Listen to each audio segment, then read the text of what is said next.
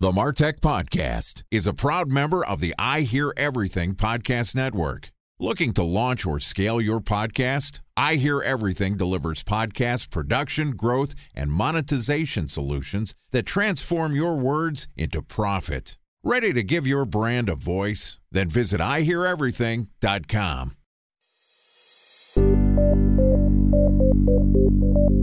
From advertising to software as a service to data. Across all of our programs and clients, we've seen a 55 to 65% open rate. Getting brands authentically integrated into content performs better than TV advertising. Typical lifespan of an article is about 24 to 36 hours. If we're reaching out to the right person with the right message and a clear call to action, then it's just a matter of timing. Welcome to the Martech Podcast, a Ben J. Schaap LLC production. In this podcast, you'll hear the stories of world-class marketers that use technology to drive business results and achieve career success. We'll unearth the real-world experiences of some of the brightest minds in the marketing and technology space so you can learn the tools, tips, and tricks they've learned along the way. Now here's the host of the Martech Podcast, Benjamin Shapiro. Welcome to the Martech Podcast. Today we're going to discuss taking an account-based approach to all of your marketing activities. Joining us is Dan Fronin, who is the CMO of Sendoso, which is a sending and account-based execution platform. Sendoso supports revenue-driving teams to stand out with new ways to engage throughout the customer journey by integrating digital and physical sending strategies that enable companies to increase the effectiveness of their go-to-market programs and improve their relationships with their existing customers. Yesterday, Dan and I talked about how marketers are moving beyond just ABM towards ABX, account-based everything. And today we're going to turn the conversation to how ABM-style marketers are achieving growth during the economic downturn. All right, here's the second part of my conversation with Dan Fronin, CMO of Sendoso. Dan, welcome back to the Martech Podcast. Thanks for having me. Excited to have you back on the show. Excited to continue our conversation. So we talked about the concept of ABX yesterday, which is ABM, but not just for marketing. It's for conversions. It's for customer success, understanding the entire customer journey from cradle to grave. Now, ABM in my mind was one of these buzzwords that in the last couple of years was like, people might have been doing ABM, might have been taking a customer-centric approach, but ABM became a keyword for marketers or a buzzword for marketers in the last 2 years. All of a sudden, the world changed. The outbreak of the coronavirus, we're all stuck working from home. Has ABM still a thing? Is it still important to marketers, or is this just a trend that we're seeing go to the wayside because of the economic downturn? I think even more so now than ever before. And the primary reason for it is I don't know any marketer, maybe with the exception of a big brand like Taco Bell or Coca-Cola, that wasn't asked to either stop their programs or seriously look at slowing them down while their companies took stock to find out what was going to happen during COVID and what a post-COVID world looked like. And that really put pressure on marketers to figure out how to do more with less, how to really double down on their ideal customer profile, which I think is naturally kind of put some wind in the sails of an account-based approach. Yeah, to me, the big thing that happened when the COVID-19 outbreak started was, first off, a lot of people got laid off, and that was unfortunate. And then second, the marketing budgets were slashed. And that means that the performance marketing and buying your way into the customer's mind was no longer an option for most marketers. Now, performance marketing has come back. It's still kind of on the cheap. Not everybody has brought all of their budgets back. And you're saying that people were investing, or marketers were investing more in ABM style strategies. Talk to me about what you saw people do when their performance marketing budgets were slashed. I saw a lot more people go back to basics. So the conversations that I had with other CMOs, the conversations I had with demand gen professionals, field marketers, was how can I still engage with my target audiences when they themselves may not be in a buying cycle right now? And the answer to that became, how can you figure out what's most relevant to them and how can you lean in and educate them? Because we do know that from past experiences during economic downturns, particularly in the 80s, it was really the companies that doubled down on their brand. So they still had a little bit of performance marketing spend there. But it turned into a brand play where you're educating the market, getting close to your audience versus trying to acquire them and convert them in the moment. And that's really started to play itself out pretty distinctly, particularly on our side of the business. I mean, every other B2B company that I've talked to had what I would call a COVID pipeline frozen moment. And as that pipeline has begun to thaw, we realized that the educating that we did is paying off in dividends. Yeah, the performance marketing reckoning related to COVID was something that really hit the B2B segment the hardest. I think on the consumer side, you still saw e-commerce brands spend, and some of them spend aggressively. Depends on what industry you're in. You mentioned going back to the basics, using an ABM strategy. Talk to me about what that foundational work that you're doing, what type of branding and how are you reaching your customers to stay top of mind? Yeah, I mean, in the last episode, you had talked a little bit about right message, right time, right audience. And those really are the basics, right? That's the dream for any kind of revenue-facing team is how can I get that right mix and get my customer acquired for the cheapest amount possible? And this has really forced us to do that. So that means going back, looking at your messaging. Who are you trying to connect with in the first place? Are you using the phone? Are you using email? Are you using social? And why are you doing it? And if you're doing it 1,000 times a day and only getting like half a point conversion, what happens if you were to only do it 500 times a day, but double or triple that conversion? Would you be able to get better and better and better incrementally by doing less with more? It's interesting that marketers really focused on the foundation of marketing when the performance budgets were slashed. And this is some of the advice that we had in our crisis marketing week. And one of the first pieces of content we did when the coronavirus happened felt like we should talk about our experience. When you think about understanding who the customer is, there's a big data component to this. A special thanks to our presenting sponsor, Mutinex. Ready to take your team from I think to I know? Then join brands like Samsung, ING, and Asahi who make better marketing decisions with Mutinex. Mutinex Growth OX, the marketing mix modeling platform that makes measuring ROI fast, easy, and cost-effective. Request a demo at mutinex.co. That's MUTINEX.co. Time for a 1-minute break to hear from our presenting sponsor, Mutinex. In 1919, John Wanamaker said, "Half the money I spend on advertising is wasted. I just don't know which half." Well, the advertising landscape has changed since then, and instead of reaching your audience on 2 channels, you're probably reaching them on 20. Turns out John didn't know how easy he had it. But that doesn't mean that you should give up on striving towards marketing effectiveness. No matter how complex your marketing strategy is, Mutinex Growth OX is the market mix modeling platform that measures the impact of marketing on your bottom line.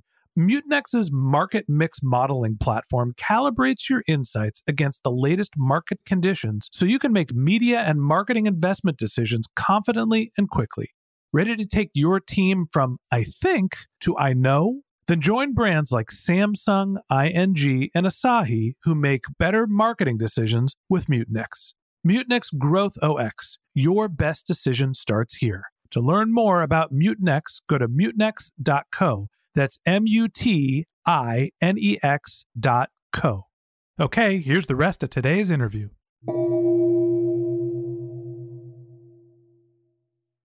Talk me through how you think about finding who's the right customer, what's the right message, what's the right time to send it. What data do you look at to make those decisions?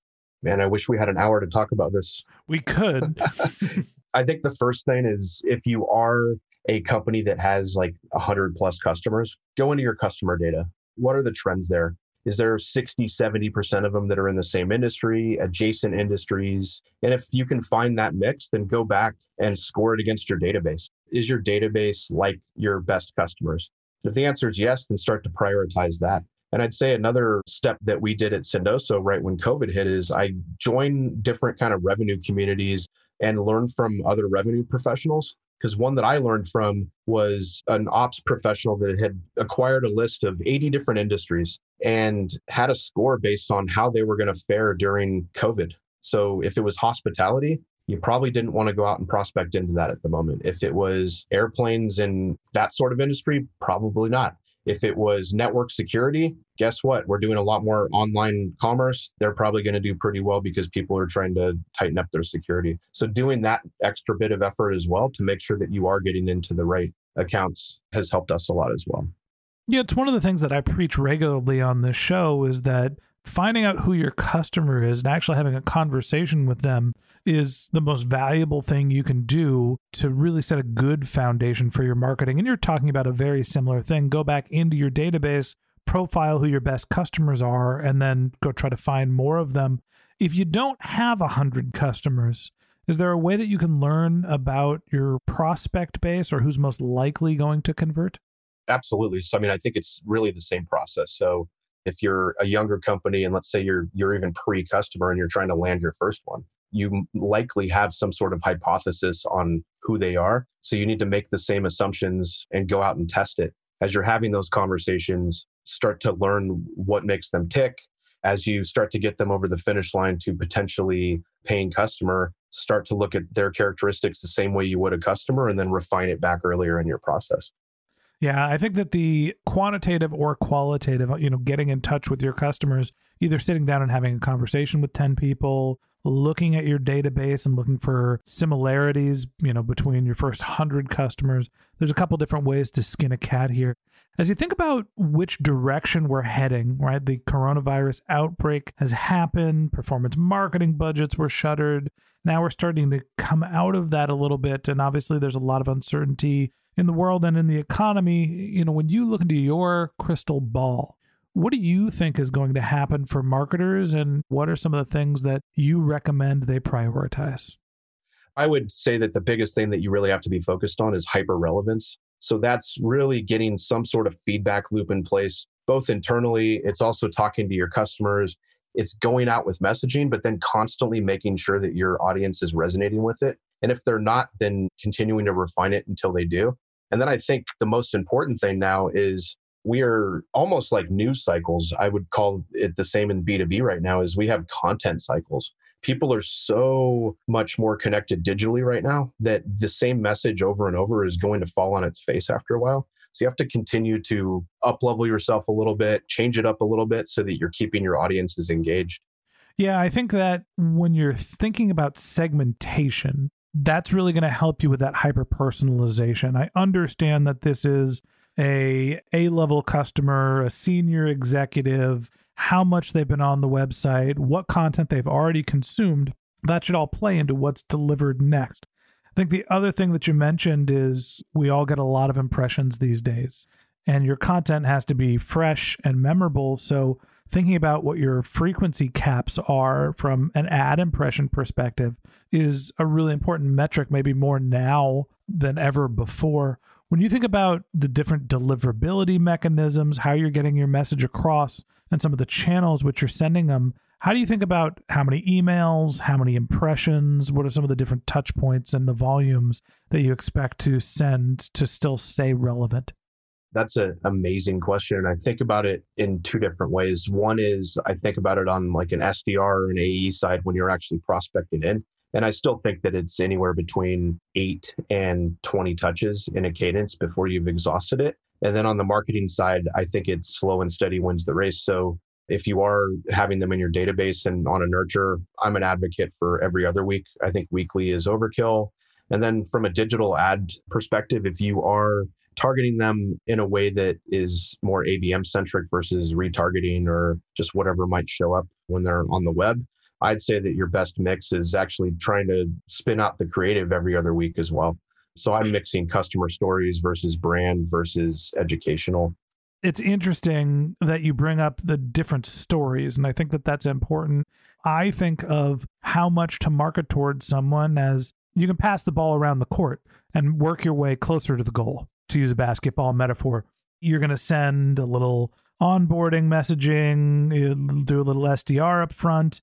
For me, we do 3 or 4 email cadences to get someone started. And if they're not going to bite there, you move them into a nurture campaign. And some of that is education and case studies, but then there's also events. And so you're able to sort of deliver what should hopefully be relevant information in a couple different contexts. Hey, we want to sell you something. No, you're not ready for that? All right, we're going to educate you. Oh, look at this. We have an event for you that you can get some value out of, build more of a relationship with the company. All right, we're going to double back and we're going to try to sell to you again. And you're really kind of coming at it from multiple different approaches. Do you have a sense of how a customer is signaling that your messaging is actually oversatiating them, or you're sending too much or too much of the same thing? That's a tough one because I think the ultimate signal is they hit that do not email me button. But typically we'll see points within our nurture where we'll see certain segments start to drop off from an engagement standpoint. And that means usually two things. One is that the content split point has not hit the mark, or we have not been staying true and only hitting them every couple of weeks. So to me, it's kind of that engagement point and where we see the drop off. And then we're constantly looking and seeing, okay, should we have stopped and cooled them off longer? Should we have put in a different piece of content? Should we have educated them in a different way? Yeah. And I think talking again about what's going to happen in the future, obviously no one has a crystal ball. Nobody knows what's going to happen in terms of the economy. But I do think there's the assumption that eventually performance marketing budgets will rebound. And my hope is that marketers being forced to go back to the drawing board, figure out how to be more personalized, how to work with less and not just spend dumb money, helps us to be better marketers, deliver better results, more effective. But also when the performance marketing budgets come back, it'll help us use that as a more effective tool. When you think about the right way to blend in your performance marketing budgets with some of the ABM style outreach, how do you envision those multiple channels coming together? So I have this saying called inbound equals outbound and outbound equals inbound.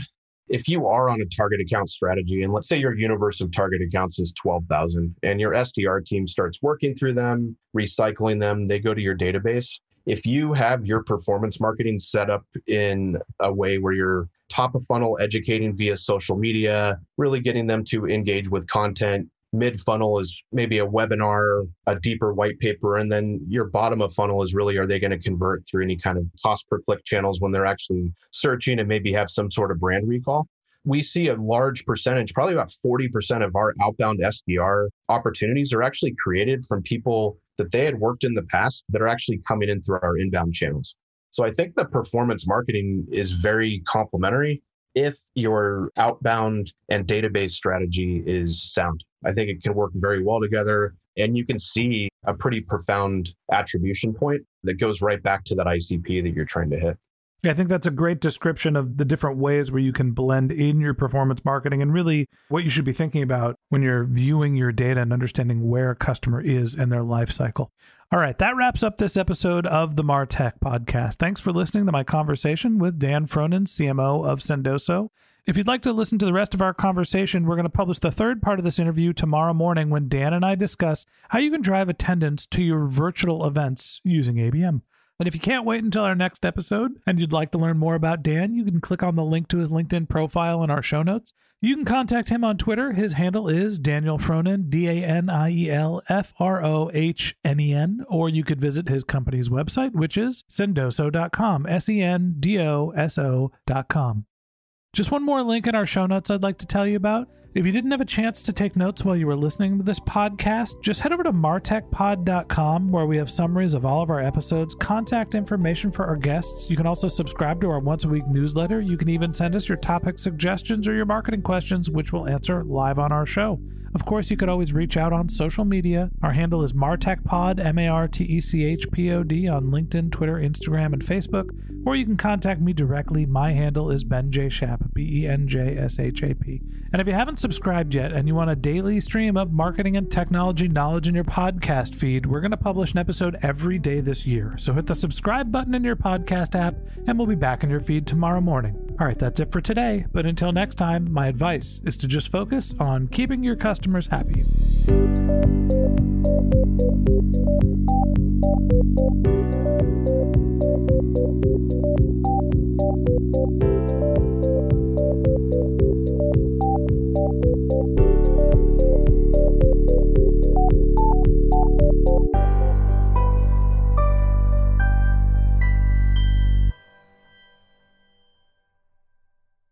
Thanks for listening to the MarTech Podcast, an I Hear Everything production. Looking to launch or scale a podcast like this one for your brand? Then visit iheareverything.com.